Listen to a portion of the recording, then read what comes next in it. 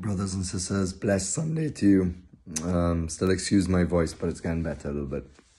Yesterday we were speaking about the way that Jesus looks at us from the tabernacle, a look that transforms us.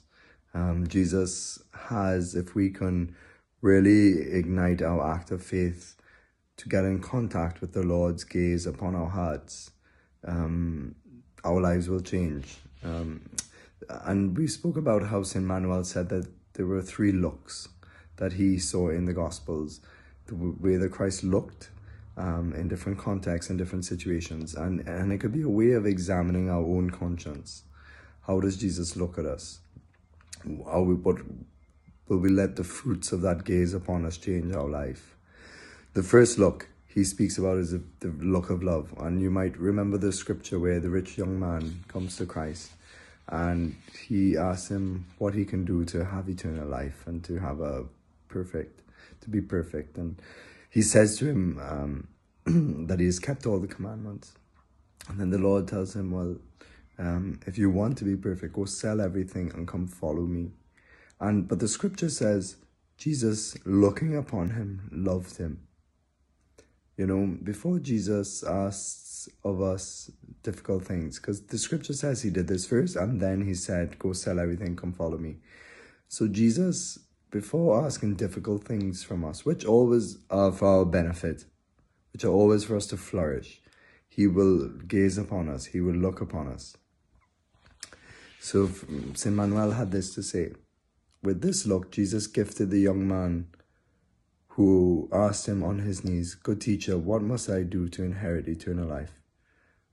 Aside from the reply that the good teacher gives, St. Mark gives a more expressive response in describing the face of Jesus. Jesus, looking upon him, loved him. It is a gaze of delight, of rest, of gentleness, with which the heart of Jesus embraces the innocent and simple souls, like the young man who had observed the commandments from his youth. The second look is what we see. It's very sad, but there's something incredibly beautiful about it. And if we can put ourselves in St. Peter's place, it might stir us to conversion. And it's the look of Jesus that we see in the scripture when Peter has denied Christ. The scripture says Jesus looks at him, and this cuts him to the heart. The setting is a sad scene, the courtyard of the high priest. There inside, Jesus is submerged in a sea of ingratitude, cruelty, false accusations. Outside there is Peter, his closest friend, the trusted man, the confidant of the persecuted Jesus, denying him once, twice, 3 times, even with an oath. What happens then? Peter starts to run, holding back the tears which were coming to his eyes. The prisoner inside, Jesus, overlooking his own sufferings, directs his gaze back towards the friend who was falling. A gaze filled with memories. A gaze expressing hurt and a broken heart. A gaze inviting contrition, hope and forgiveness. So this amazing moment, it's really incredible what that contact was. Peter, in the depths of his sin of rejection, his sin of betrayal, sees the most innocent eyes of Christ, and that cuts him to the heart. But thankfully, he will allow grace to move him to convert to a deeper love, even to Christ. Then the third look, it's the look of Jesus over the Jerusalem, because they have not recognized the hour of their visitation. He says it is a desolate look. The teacher on a mountaintop looked at Jerusalem and wept. How sad, how heartbreaking must be the gaze of Jesus toward a soul that will certainly be condemned. Jesus' hands are tied because of the stubbornness and hardness of that soul, which frustrates whatever is done to save it. He weeps as it is the only thing that his heart can do. Brothers and sisters, with which of these 3 looks will we gaze upon us? This is a good examination of conscience and a good meditation to do before the tabernacle.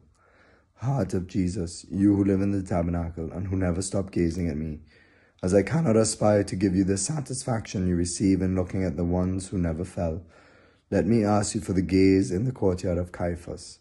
I'm so much like Peter in that courtyard. I need your gaze to complete my conversion.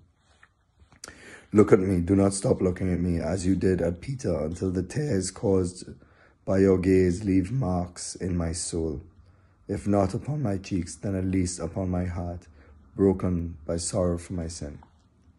Look at me in that way, I repeat, and let me be aware that you look at me always. I do not want to see you in front of me with your hands tied, weeping over me, because it is I who should be weeping, not you. So we ask the Lord, Lord, we thank you for this beautiful gaze of love upon us. May we look with confidence up at your eyes coming to us from the tabernacle, from the Eucharist.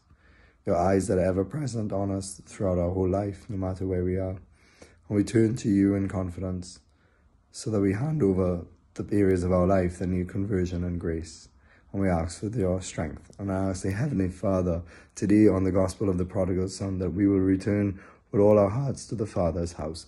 Father, Son, Holy Spirit. Amen.